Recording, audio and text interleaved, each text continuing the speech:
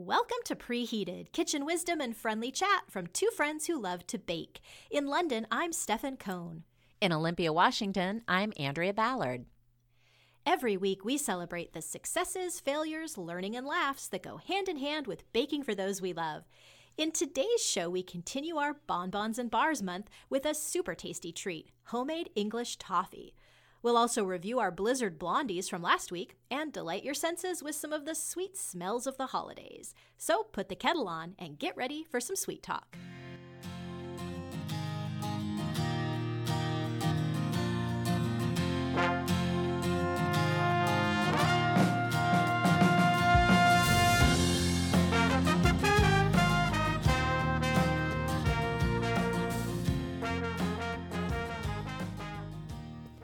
Stefan, do you recall back in episode 44 where I gave a big thumbs down to the book The Woman in Cabin 10 by Ruth Ware? I do remember this. Yes, it was not one of your favorites. It was not, and only because she used the plot device of the main character having had too much to drink, and that's why she couldn't remember what happened, and that for me is not a mystery. It's because you had too much to drink.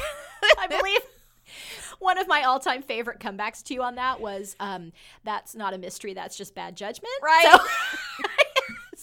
But in that episode, you encouraged me to give Ruth Ware another try, and you threw out a couple of titles, and I must have just, gone onto my library website and put a hold on them because I really didn't give it any thought other than that. And then, lo and behold, I got my little message from my library that a book was waiting for me, and I went to pick it up. It was called The Lying Game, and it was by Ruth Ware. Mm-hmm. So I looked at it, and I thought, oh, this must have been the one Stefan recommended. And I just finished it, and I loved it. Well, I'm so glad because I have not actually read that. I think it's in my huge list of what to read next. Yeah. And when we were talking about that, it jogged my memory because of the author's name. So great. I'm glad. Well, she's redeemed herself. She redeemed herself with me. If you liked Donna Tartt's The Secret History, which still remains on one of my all-time favorite books ever, this to me was very reminiscent of that book. It involves 4 girls at boarding school, and it's a mystery. And I will say no more than that, but I think it is a fun read. So pick up The Lying Game by Ruth Ware and let me know what you think. Well, I have a book to talk about as well, but there is, I shouldn't say this. There may be some alcoholic-induced amnesia. I don't know yet. I just got it today. So, Andrea, I think you are a fan of the Hallmark Channel or all the holiday movies that are on this time of year. Do I remember that correctly? Not only am I a fan, I have discovered a new podcast called Hallmarkies, where they review the Countdown to Christmas holiday movies on Hallmark. And I'm just so happy to know that I'm not alone. There's actually a lot of us out there. It's embarrassing to admit that you love these movies because they are so cheesy and predictable. But for some reason, at this time of year, that's all my brain wants to sink into. And I can just spend a whole weekend watching Hallmark Countdown to Christmas. Well, then you may be exactly the right person to tell about this book. I had no idea there was a whole genre of books in the same vein as the Hallmark Christmas movies. Oh, yeah. And I had no idea. And I was at the library, so shout out to the Fulham Library, and they nicely pull out kind of seasonal selections. Mm-hmm. And so I kind of turned the corner and ran smack dab into their Christmas books. And it was Christmas cookbooks and crafting books, and then row after row of these Christmas stories. And so I picked up today The Chocolate Lover's Christmas by Carol Matthews, which sounds like one of those fake author names, right. Who wrote Nancy Drew? Right. Carolyn Keene. It sounds like one of those names. So apologies to Carol if you're a real living person. But I will let you know how it goes because it is kind of the same, what I think of as completely mindless. I read a lot of heavy-duty books in my rest of the year. So right now I can just pick up, the kind of reviews on the front and the back say things like, fabulously enjoyable, or I'm a Carol Matthews addict, says Mary Berry. There you go. That's exactly. That's it's sometimes what you need this time of year. Yeah, if you like those kind of books, if you enjoy that one, look up another lady. She's called Jenny Hale, Hale, and she has books like A Christmas to Remember or Coming Home for Christmas. Those have been turned into some of the Hallmark movies that I enjoy. If you're looking for something that is less sugary, sappy, sweet, I can also recommend from Erin Hildebrand the Winter Street series. So these are set in Nantucket, and they all happen around Christmas time. I thought when I picked the first one up that it was like a Hallmark type book, but very early on in the first or second chapter, you find out that the main character's wife is having an affair with the gentleman who plays Santa Claus at their inn. And so No. I immediately was like, oh, this is not a Hallmark book. And I really enjoyed it. I read all of those in 1 week on our road trip to Arizona. So they're a really quick read, and they just put you in the mood for the holidays. And I've never been to Nantucket, and she does such a great job of just evoking that island. And for me, I always had summer thoughts about Nantucket. That's what it meant to me. So to read her perspective on Nantucket at Christmas time, I found that really enjoyable. She has a whole branch of books that are not anything Christmas related, but are still set on Nantucket. So I've read some of her others, and it's kind of Leanne Moriarty-ish in a way. Yeah. Yes, that's a good way of describing it. Yeah. The best. The other thing I wanted to ask you about holiday related is your eggnog brewing. Well, as of recording this episode, there is no eggnog brewing at the Cohn household, and part of the I know it's still coming. It's still coming. Okay, like it's definitely on the plan. This is really kind of my husband's. He really loves to be involved in this. Part of the problem, Andrea, is, and we just have to throw some time at this problem. Where to buy liquor is just enough different here that we're still kind of getting our feet under us as far as where that is. You can get most liquor, but not all, at the grocery stores. But then sometimes you have to go to these places called an off license. You can also go to like a spirits wine. A wine store, but then if it's wine and spirits, then sometimes they'll have harder alcohol too. So it's really just we need to just go possibly to a few places and just get our stash, because we didn't really have, we didn't travel with any hard alcohol. We're having to like lay in new supplies of most things. So interesting. I remember seeing those off-license stores now in London, and I do remember that now. They were usually kind of tucked away off the main street. So. And I do think they're kind of an anachronism now. I think it's from a different kind of licensing era, and I think rules are different now. But still, we'll notice that, maybe a grocery store will only have a few brands, or they'll have just a certain type of liquor, or, that could be down to the grocery stores we're looking at too. But anyway, so yeah, we just need to get on that. I think we still can get it in under the wire. It's good for. It's good for the holiday season. I think you'll be fine. Yeah. The reason I'm asking is I heard about something that could theoretically replace eggnog, and so I'm really curious to try it out. I was listening to a Bon Appetit Foodcast episode, and they were interviewing celebrity chef Bobby Flay, and he was talking about how he makes his Thanksgiving meal. So that was a kind of fun episode. There's actually 2 episodes, Thanksgiving number 1 and Thanksgiving number 2, and he talks about, he has 50 people come over and he makes 3 30-pound turkeys, and it's just crazy all the stuff he does. But he mentions that he makes coquito, I think is how it's pronounced, and it is a coconut eggnog. And what intrigued me about it is that, number 1, it doesn't have eggs in it. And number 2, I think I might be able to make it lactose free because of the emphasis on coconut milk instead of regular milk. It does also have evaporated milk and sweetened condensed milk, but I think I can find lactose free versions of both of those. So it's the traditional recipe is evaporated milk, cream of coconut milk, sweetened condensed milk, rum, vanilla extract, and ground cinnamon. And what intrigued me about it as well was Bobby Flay said this has completely replaced eggnog in his house, and he's not making eggnog ever again now that he started making this. So I thought, Does Bobby still make it like ahead of time, or is that more of a thing you can whip up kind of when you want it? I think it's more of a whip up when you want it. I mean, I don't think it would necessarily hurt from aging, but it's not like our recipe that we did that actually needed the aging.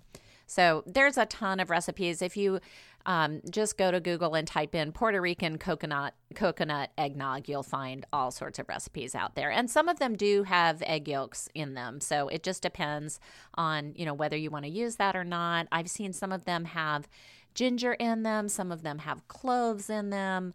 All of them mention that the rum is optional, which just cracks me up.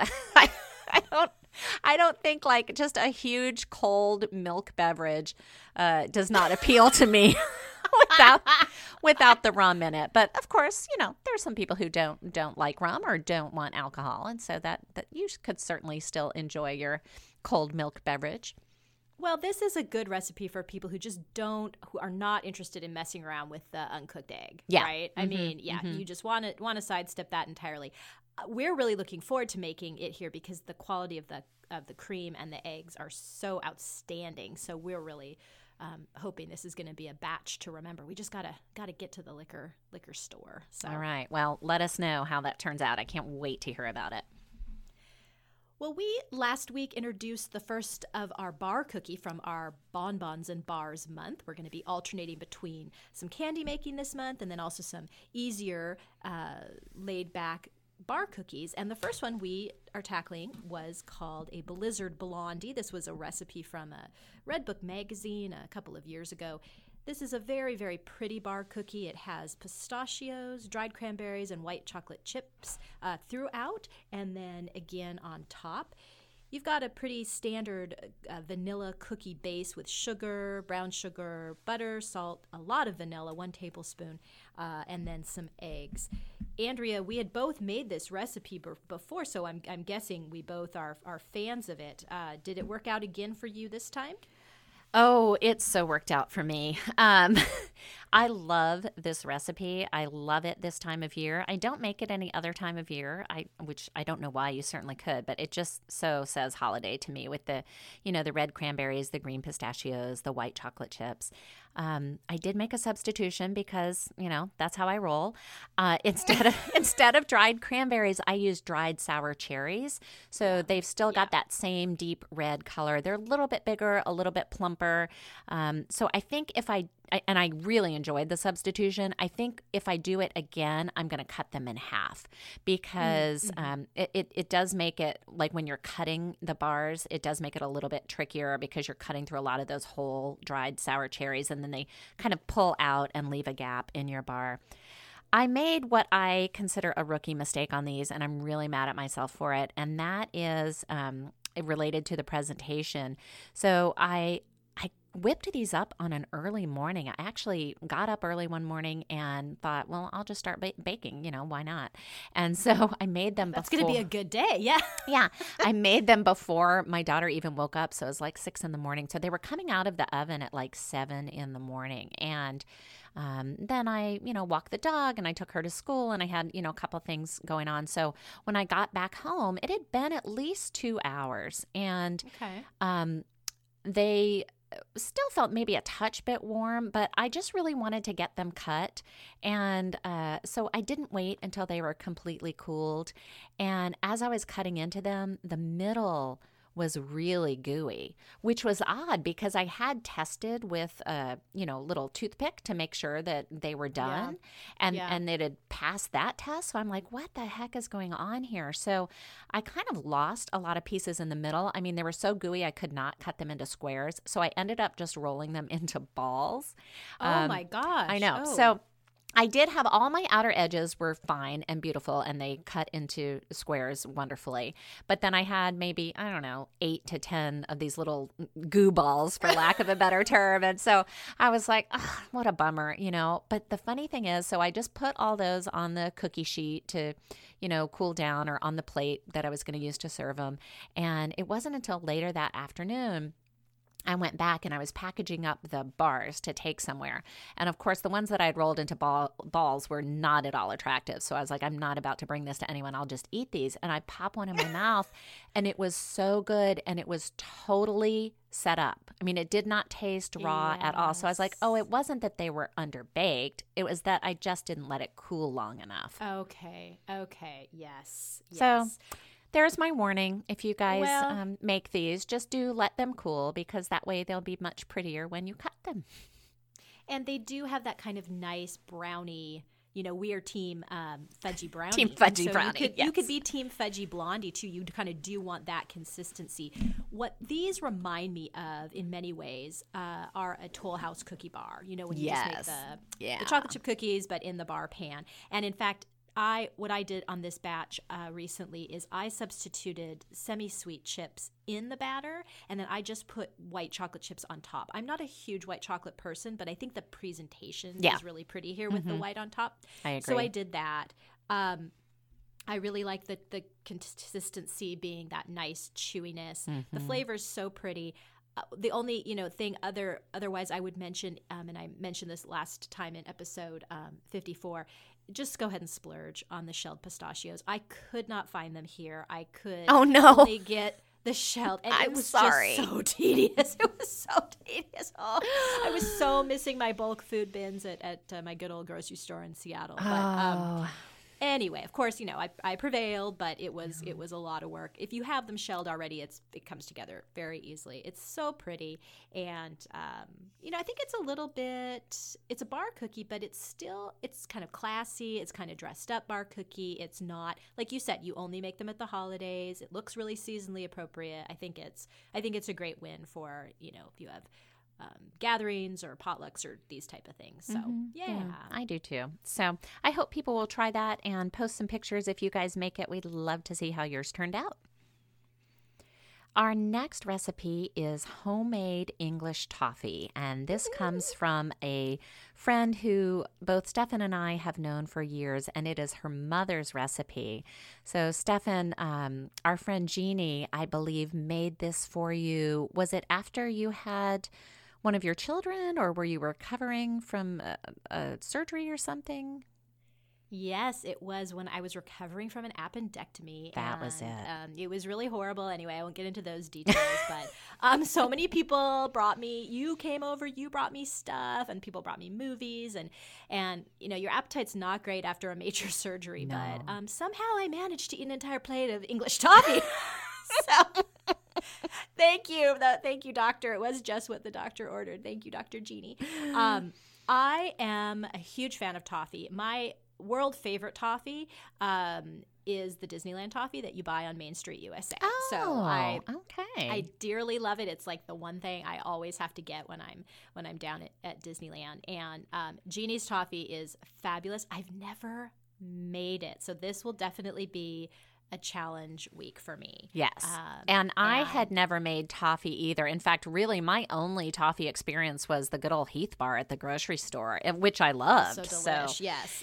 I think it wasn't until, I think Jeannie makes this toffee every year for her holiday party. And so I knew I was getting it once a year and that it was amazing. It's so much softer than regular toffee that you get in the grocery store, and it just is richer. And of course, it tastes fresher. I mean, you just feel like it was just freshly made. So oddly enough, I mean, once again, coinciding with health issues and this toffee. Oh no! I know.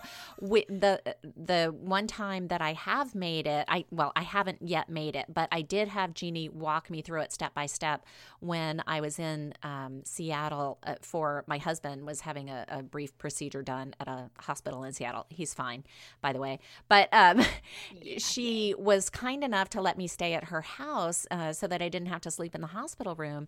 And I said, I really want to see how to make this toffee. And we just ran out of time to do it together, but she gave me a quick run through. And that is when she told me about the flat whisk. So I mentioned that last week on episode 54. She feels the flat whisk is essential, that you're constantly stirring so that it does not burn. She also just insisted with me that I use a heavy bottomed pan. So whatever pan that you have, you want to look for one that has that that thickest bottom. You do not want a thin pan when you're making this. So those are her 2 big tips. Another thing that she used when chopping the nuts was a nut chopper. So do you have a nut chopper, Stefan? No, we could have talked about this last episode in the one-off gadget garage. What is a nut chopper? Yeah, it's funny because my mom, aside from I know my the mom obvious. my mom actually has one of these, and I've never used it. I always just use a knife to chop my nuts. But a nut chopper, it sort of looks like like imagine a plastic hourglass shape, but imagine at the top you've got a plunger, and so you press up and down on the plunger, and there's a blade on the bottom, and the blade is shaped like a big wavy S, almost like a potato masher. Okay. Again, very difficult to describe in words, but I can post a picture of it. And the reason Jeannie said this is essential is that this is the only way to get the nuts finely enough chopped.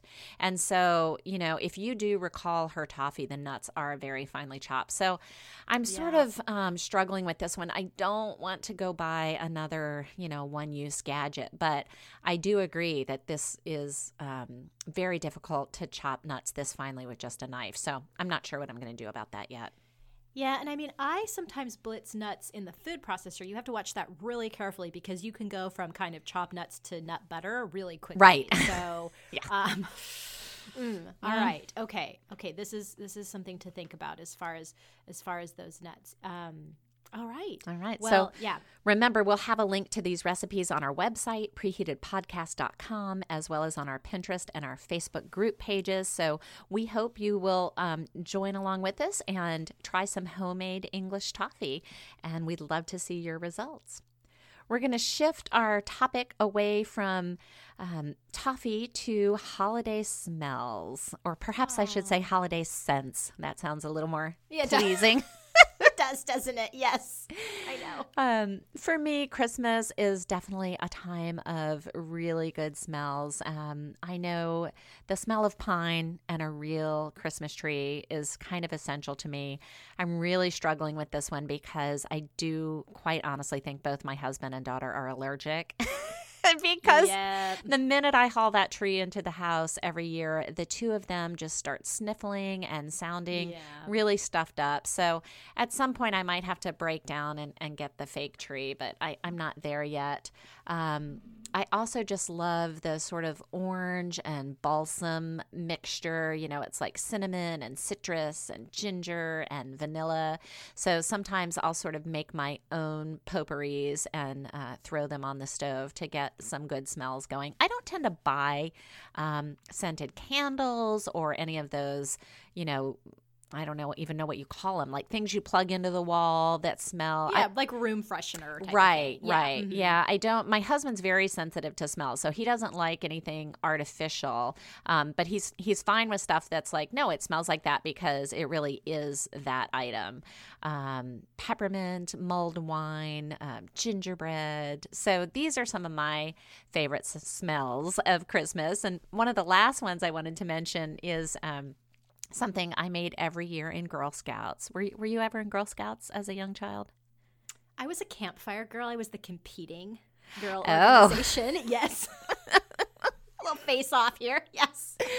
Well, my time in Girl Scouts, I don't remember a lot of. In fact, I think I got kicked out because I talked too much. But but I do recall the one item that we made every year was an orange, and we would stick it with cloves. So real whole cloves. We would take that pointy end and stick it all over the orange, and then we would give that to our mother as a holiday present. And, just you're sitting there holding that orange for at least an hour as you're stabbing it with the cloves all over. So you get that orange and the clove scent all over your hands. And anytime I smell those two things together, I just think immediately of Christmas, and I'm transported back, 40 years to when I was a little girl sitting in my little Girl Scout uniform and making that present.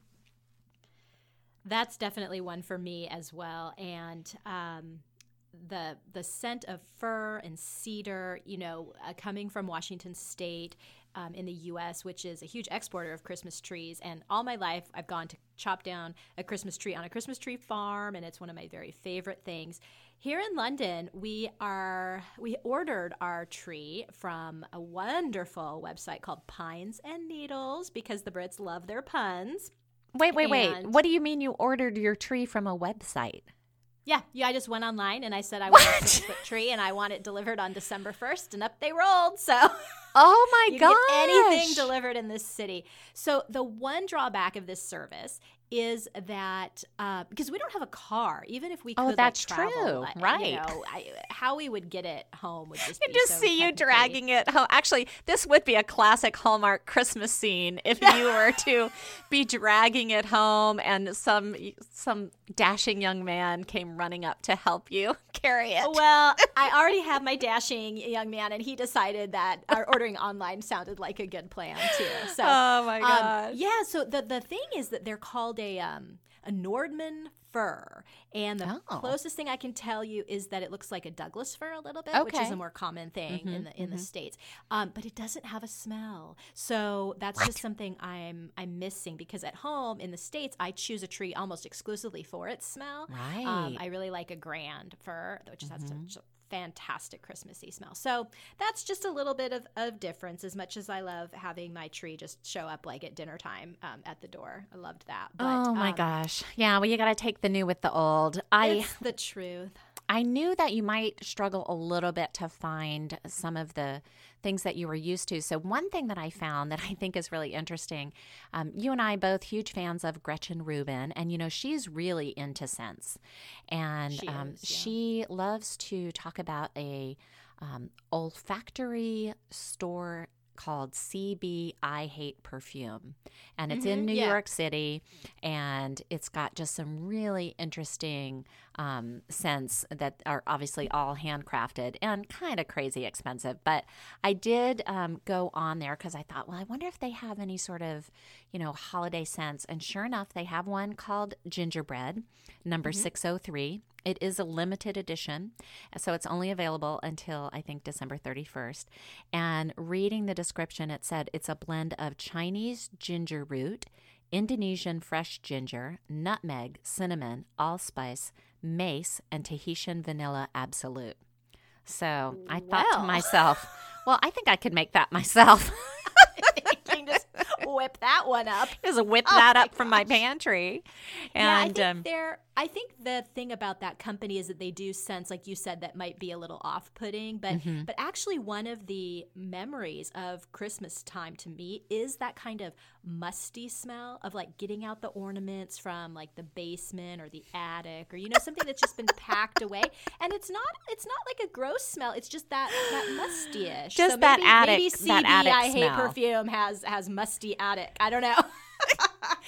That is funny. That's not a good smell for me. And I think it's because I grew up in such a humid environment. And so, in New Orleans, if you're smelling that, it usually means mold. And I would say even the same thing in Seattle or Olympia. If I smell musty now, my thoughts turn to mold because it's so damp here. But I could see like I'm imagining an attic with the sunlight streaming in the summer, and you can see those dust motes sort of floating in the air, and that smell, and that does sound good to me. So I can see liking that. I just haven't personally had that experience in my own home. When I smell it, I start to get anxious, thinking that something's about to go off. Well, the other kind of unusual smell that I always associate with is, so in my house growing up, we never had candles. Like candles, I don't know if that's just more of a trend or if we just didn't. I think it's more of a trend. Candles all the time now, right? But we did have these candle centerpieces that my mom would bring out for like the dining room table or the coffee table, and they always had a candle in them. So just the smell of like that, like a match being struck, that very first smell of lighting a candle, that always smells like Christmas time to me as well. So I smell kind of all the time. But. I'm laughing right now thinking about a little incident in our house last night. I was walking through the hallway and I kept thinking I smelled wood smoke. And I know my neighbors have, both my neighbors on either side have wood fires, so wood burning fireplaces. So I thought, well, maybe it's them. But then I was like, no, it's just right in this one spot in the hallway. And I called my husband over and I said, come stand right here. So he came and he stood next to me and I said, do you smell something? He goes, yeah, I smell smoke. I go, okay, I do too. Well, then he, of course, turns and looks and points at our daughter's bedroom door. And he said, it's got to be her. And so I opened the door and she wasn't in there and there was no sign of smoke, but definitely the smell was stronger. So I called her down and I said, what is going on here? So she had burned a candle, which is fine. She's allowed to burn candles in her room. When she first started doing it, I had made the rule that she always had to tell me when she was burning a candle because I wanted to make sure we blew it out before we left the house. But, over the years, she's proven really good at doing that. So we had, relaxed on that rule. But I said, why am I smelling it so strongly, though? I don't normally, smell it when you're doing this. And she said, well, I took some of my hair out of my head and I burned it. And I think that's what you're smelling. What? And as soon as she said that, both my husband and I were like, you're absolutely right. That's what we're smelling.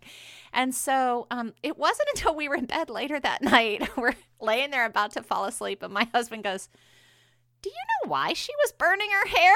That was not your follow-up question? No. I mean, I realize it sounds logical now upon retelling the story that would be the next question, but I think we were just so relieved to discover the source of the smell that it didn't occur to us to ask about She wasn't sneaking cigarettes or something in the yeah, back. Maybe that was it. Maybe we were like, whew, all right, well, it's not something we need to worry about. Well, I'll tell you what. I mean, we could start our own edgy perfume company just based on. So that's what I was just three. thinking. I was thinking to myself, oh, burnt hair number 572 limited edition. When we make it big with this podcast, we're just totally opening our own boutique, preheated scents. So there you go. Well, the timer's buzzed and we've got to get to the dishes. Next week, we're reviewing our homemade English toffee and we'll introduce another bar, some easy and delicious gingerbread cookie bars, perfect for a holiday buffet or potluck. Remember, you can find us and our featured recipes on our website, preheatedpodcast.com, on Facebook and Pinterest, and you can download us on Google Play or Apple Podcasts, where we'd love it if you subscribe to the show and gave us a 5-star review, both of which will help other people find us. Until next time, thanks for listening and sweet dreams.